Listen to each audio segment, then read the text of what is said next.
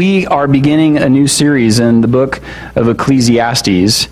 And I've read Ecclesiastes before. I've never preached it.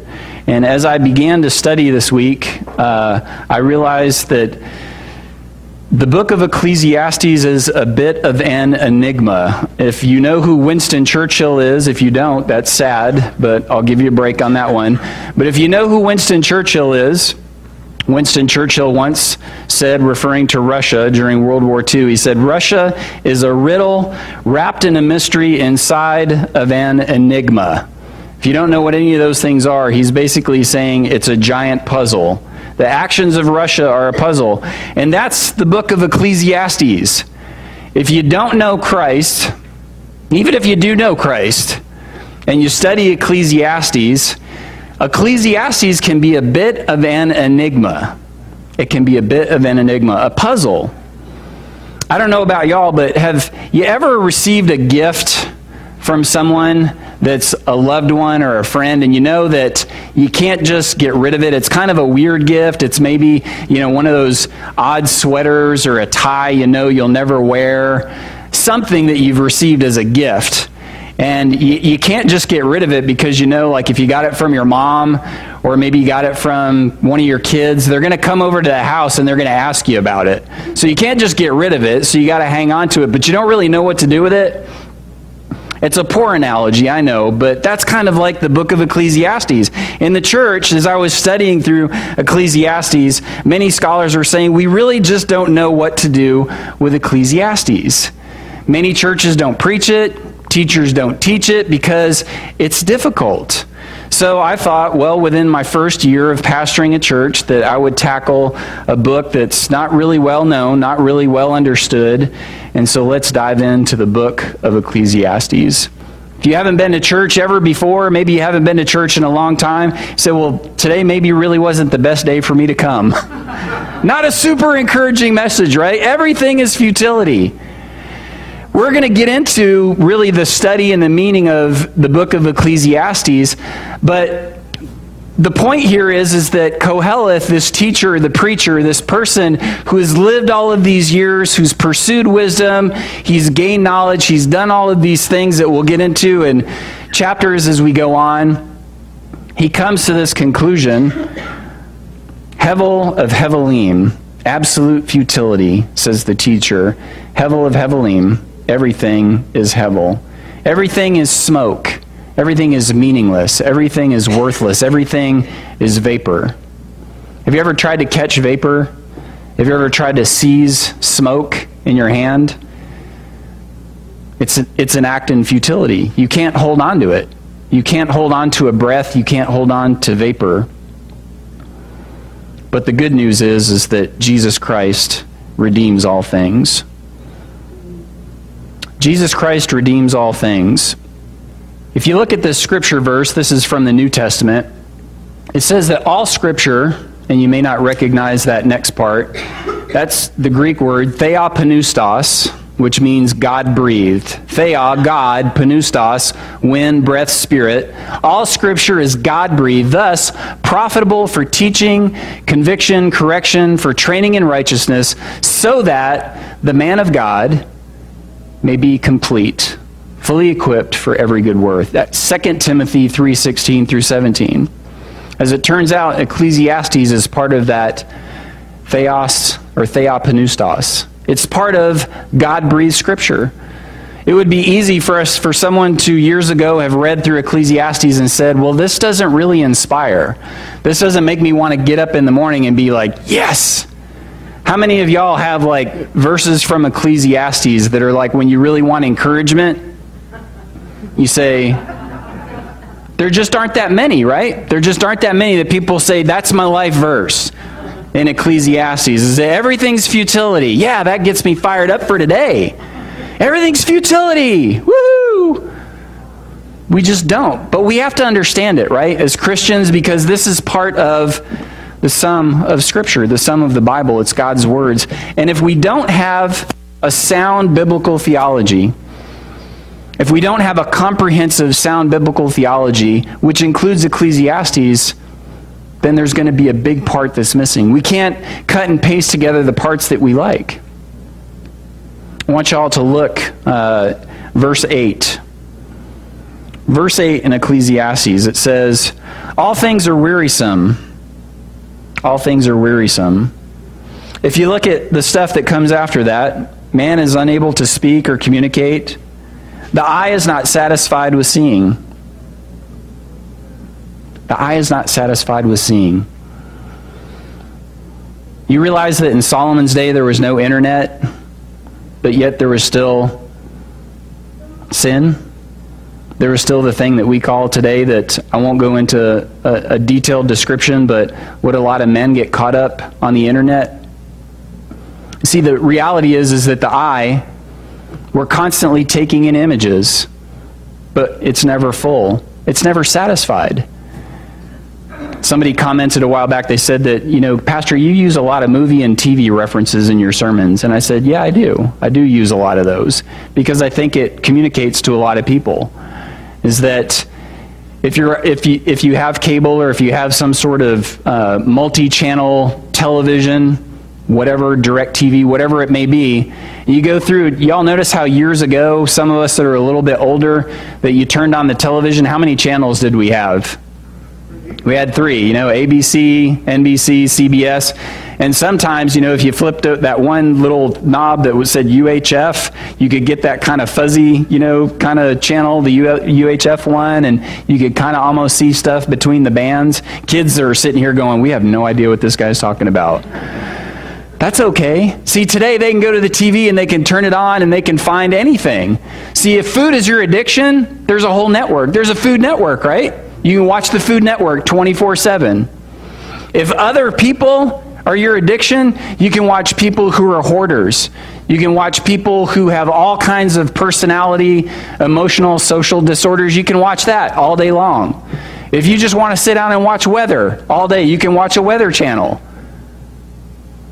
See, we have these things that are addictions that are wired into our DNA because we're fallen. And if we deny the fall, as you go through Ecclesiastes, he never really gets to it. We're going to touch on this, but he never really gets to the fact that it's like there's something bigger than stuff. There's something bigger than the what of life. I want you to look at verse 3. What does a man gain for all his efforts he labors at under the sun? See, he asks a what question instead of a why question. What does he gain? What does a man gain for all of his efforts under the sun? What do you gain? And then the rest of Ecclesiastes, he goes through and he tries to explain that when you're trying to gain something, when it's your desire and your pursuit is for that self-fulfillment, what's going to happen? It's always going to come up short, lacking. You can pursue wisdom. You can pursue knowledge. You can pursue pleasure. You can pursue riches. You can pursue projects. You can pursue a whole host of things. And at the end of it, Koheleth, the teacher, most likely Solomon, says, likely the richest man who ever lived, says that it's meaningless. It's vapor. So as Christians, why is it that we're still doing that which Solomon said is vapor? You say, well, we're not doing that, Pastor. Aren't we? Aren't we really doing that? No response. It's okay. The reality is yes, we are. We're pursuing things that Koheleth in Ecclesiastes says it's futile. We pursue after those things, and then at the end of it, we want to tack on a little bit of Jesus. I want to drive my Bentley, and as long as I put a fish on the back of it, well, then it's been redeemed for Christ. You say, well, I don't drive a Bentley. I don't drive a Ferrari. But you have to have a new car, don't you? Because that old one just isn't going to do, right? Maybe for you, it's like, oh, that's not my sin. I don't need a new car. So I'm better than that other person. That's the Jerry Springer mentality. As we tune in, we watch, because watching that craziness makes us feel good about our sin. At least my sin isn't that over there. Isn't that why as Christians, part of why we pick on the LGBT community is because it's out there. It's flagrant. It's blatant. It's like we can point it out and we can say, it's sin.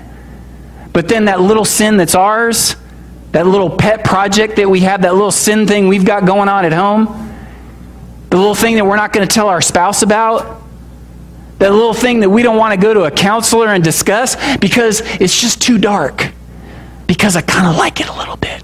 I want to hold on to that, but at least I'm not one of them. I'm not one of those people.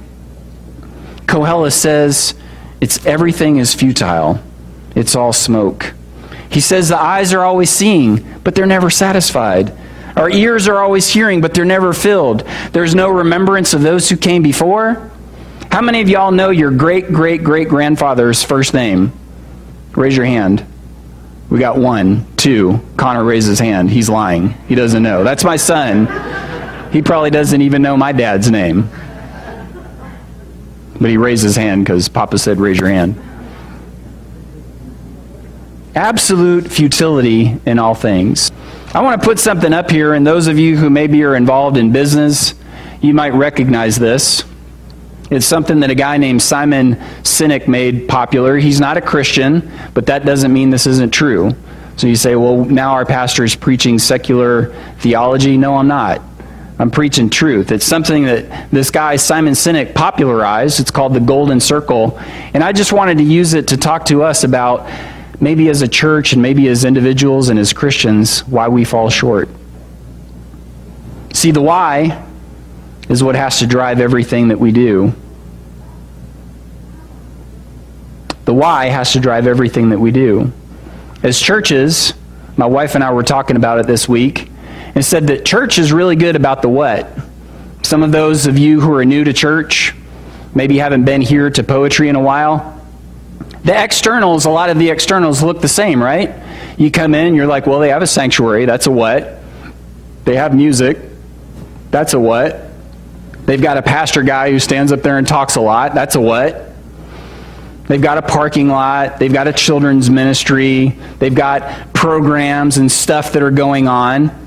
They got lots of whats, but so did the last place we visited. So why didn't we stay there?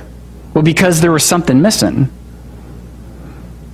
And so the whole time we spent in core values talking about why. Beliefs drive behaviors. Beliefs manifest themselves as behaviors. So we talked about our core values and we said, what are the things that are important to God? Extreme hospitality, wisdom, unity, all of those things, those 7 things that we talked about. But oftentimes as a church, as Christians, we miss the why and we do the what. Someone will say, well, I don't drink. I've never drank a drop of alcohol in my life. Why? Why? I know that's a little scary for a Baptist preacher to be standing up in front of you and say, what's that guy talking about? Is someone going to go downstairs because of that? We would say as Baptists, absolutely. That's where they're going. Absolutely. You can't dance. You can't play cards. You can't drink. You can't. And we've got this list of all these things. See, we got the what figured out. And then so we look at our ancestors and we look at traditions and we see the what, but then we never answer the question why. Why is it that we don't do those things? The reason why we don't drink is because when you drink, some people are going to lose control. And when they lose control, it ruins your testimony. And if you're going to stand in front of someone and you're going to say, my life is better because I've got Jesus, I was lost, now I'm found, I was dead, and now I'm alive. But yet I want to do the same things that y'all are doing. Drugs, alcohol, pornography, sex outside of marriage. I'm going to do this whole list of it. And we say, no, those are the whats. Why don't we do those things? Why don't we do those things? Because none of them bring honor and glory to God. None of them. But see, when we don't live that way, when we don't live out the why, people just see the whats and they're like, oh, that's another legalistic church that says we don't do this and we don't do that. What we do is we live out the why. And what is the why? What's the why? Bring honor and glory to God. The why is actually a who. This is a question that I was going to save for Sunday school, but I just can't. If there was nothing in it for us, if there was absolutely nothing in it for you, nothing, if there was nothing in it for you, would God still be worthy of all glory and all honor and all praise? Would he? But is that the way that we act? Is that the way that we live our lives? Is that when we wake up in the morning? Or do we look at God as a cosmic vending machine? You owe me something. You need to fix my back so that I don't have pain anymore. You need to fix my marriage. You need to give me a better job. You need to make sure. You need to do this. You need to do your part, God. Otherwise, you know what? I'm going to withhold my love. And we miss it because we don't understand the why. And we live that way so that the people who are out in this lost and broken world, they look at us and they say, there's nothing different about you. Because if there were, then the people that are Christians would be living in a way that if God never said another word, if he never did another thing, that he'd still be worthy of all praise and honor and glory. Do we live like that? Do we live like that? And I think we fall short. I think we do what really well? And people walk inside of our doors, and they say, yep, same old, same old. They got a children's program. They might even have one or two people who smile and say hi. They got a pastor. They do prayer meetings. And then they walk out and they're like, but something's missing. It's because we've never communicated the why. See, because we don't believe it. If we believed it, if we were living that why, then it would instruct the how. That's our mission. What's the mission of Poetry Baptist Church? That's one of the reasons why we went through this whole core values series. We went through it because why translates into how. You can have a how without a why, and it's worthless. It's absolutely worthless. And we said a possible I told Christine, I said, I'm not trying to tell the church what our mission statement is. That's for us to decide. But I kind of gave them a big block of granite and say, let's chip away at this thing. And I kind of gave them a placeholder, and I kind of threw it out there, and I said, what's our mission? Anybody remember? To pursue, win, disciple the lost, deluded, and disillusioned for Jesus Christ and his eternal glory. We can tweak it all we want as a church. See, but when the why is a who, and we want to glorify him because he's worthy of all praise, honor, and glory, and he's blessed us with eternal life when we put our faith in him, even though we never deserved it, even though we can't do anything to merit that, how do we respond? That's the how. That's our mission. Is because he did it for me and I didn't deserve it, I want to do it for you. I'm going to live my life in a way that communicates to you that he is the why. He's my purpose. And because of what he's done for me, I'm going to pursue, win, and disciple the lost, deluded, and disillusioned for him and his eternal glory. And then comes the what? Well, what does that look like? What does it look like? It looks like ministry, right? When God created Adam, he dedicated him, Genesis 2:15, dedicated him the garden to Abad and Shamar. He dedicated him there to serve, to minister, and to watch over. This is before sin. That's what we're still supposed to be doing, because that's what God created us for. Well, I think Ephesians does a great job of addressing this, kind of painting a picture.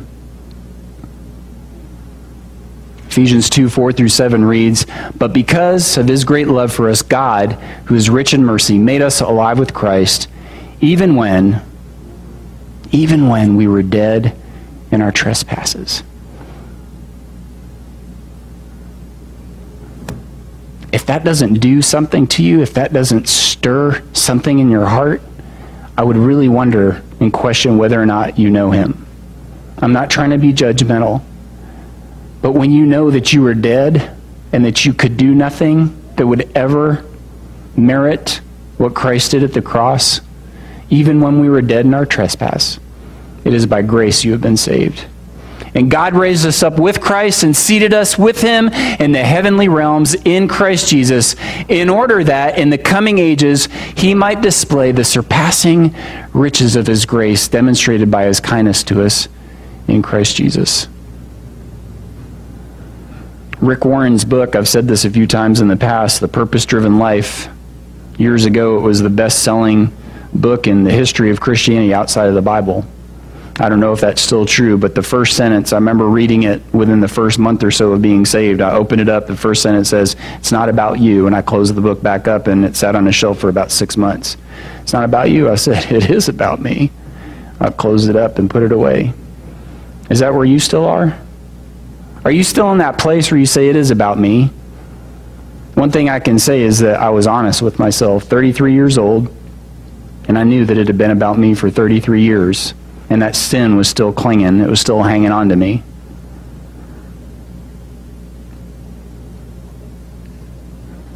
See, it's not about you. It's not about your fulfillment. Koheleth goes through this long thing of saying, what does a man gain for all his efforts? What if a man didn't gain anything for all his efforts? Does that mean we shouldn't do anything? Does it mean we should just stay in bed? You realize that we're a civilization and a culture that's filled with antidepressants more than every culture and civilization before us. If you're on them, I'm not ridiculing you. I'm not. I'm saying it's something that's wired into our culture. We've got kids who are ADHD that require medicine. Years ago, we just opened the back door and we ran outside. And then we ran crazy through the woods and the streets and rode our bikes, and now we can't do that anymore because we're worried that our kids are going to get kidnapped or molested or something horrible is going to happen to them. So we sit them in front of a tablet, in front of a TV, and then we wonder why we got to pump them full of drugs. Because that's not what they're made for. They're not just made to run around aimlessly outside either. They're made to glorify God. All of our fulfillment, all of our contentment, all of our accomplishments, even in Christian ministry. I shared this with the pastoral search committee.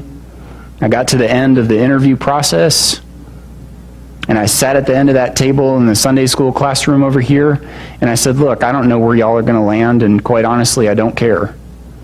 And I don't mean for that to come across as crass or cocky.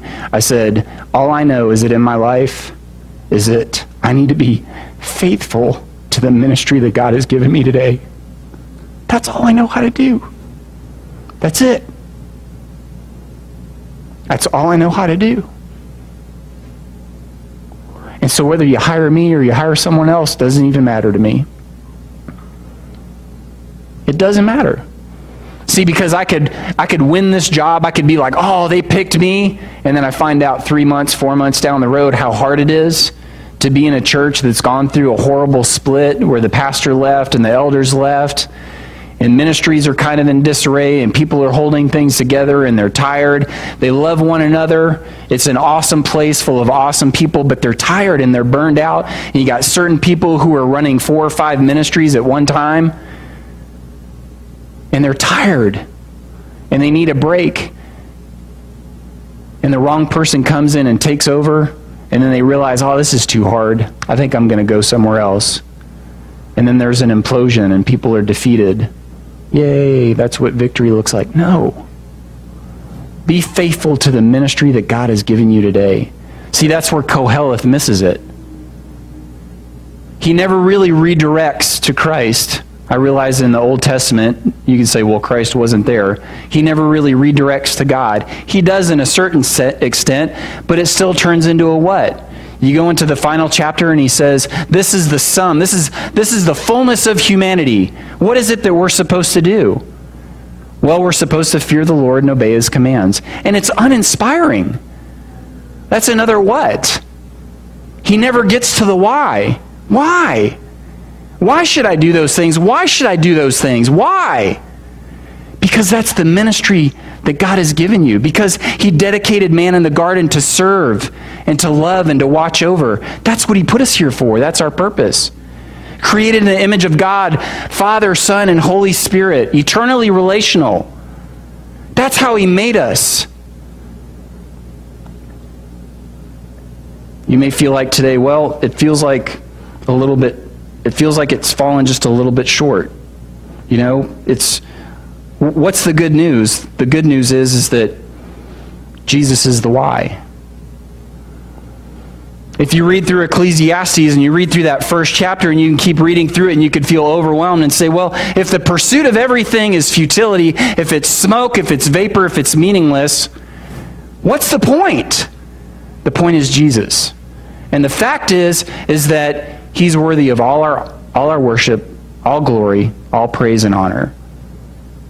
He went to a cross 2,000 years ago and he died for our sins while we were still dead in our trespass. And that's the gospel truth. That's the gospel.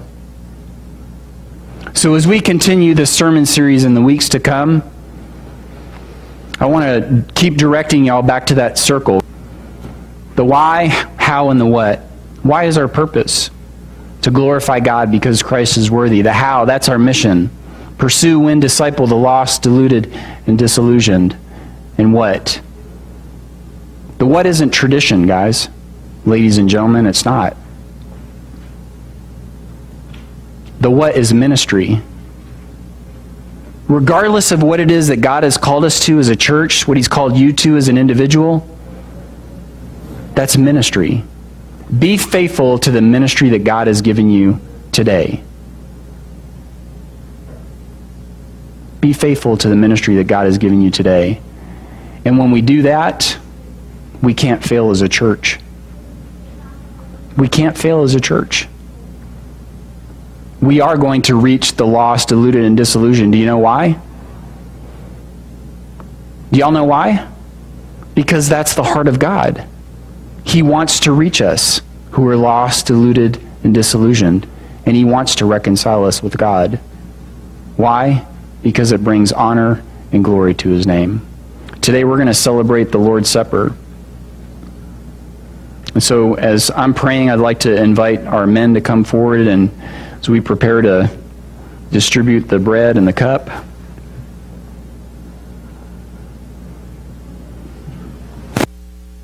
God, we thank you for today. For those who have maybe come today for the first time, we're thankful, God, because we prayed that you would bless our congregation with new families, with new life, with new opportunities to pursue, win, and disciple the lost, deluded, and disillusioned for your glory.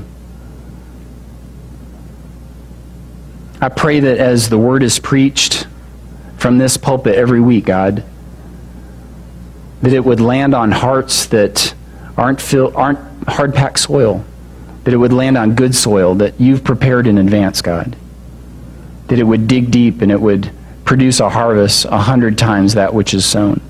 That's what discipleship looks like, God. So today as we celebrate the Lord's Supper, Lord Jesus, we remember you. We remember the cross. We remember your incarnation. We remember the fact that you came here to tabernacle with us, that you rose from the grave, that you ascended to heaven, and you promised us that you're returning to take us to the Father's house. We love you, and we pray these things in Jesus' name. Amen.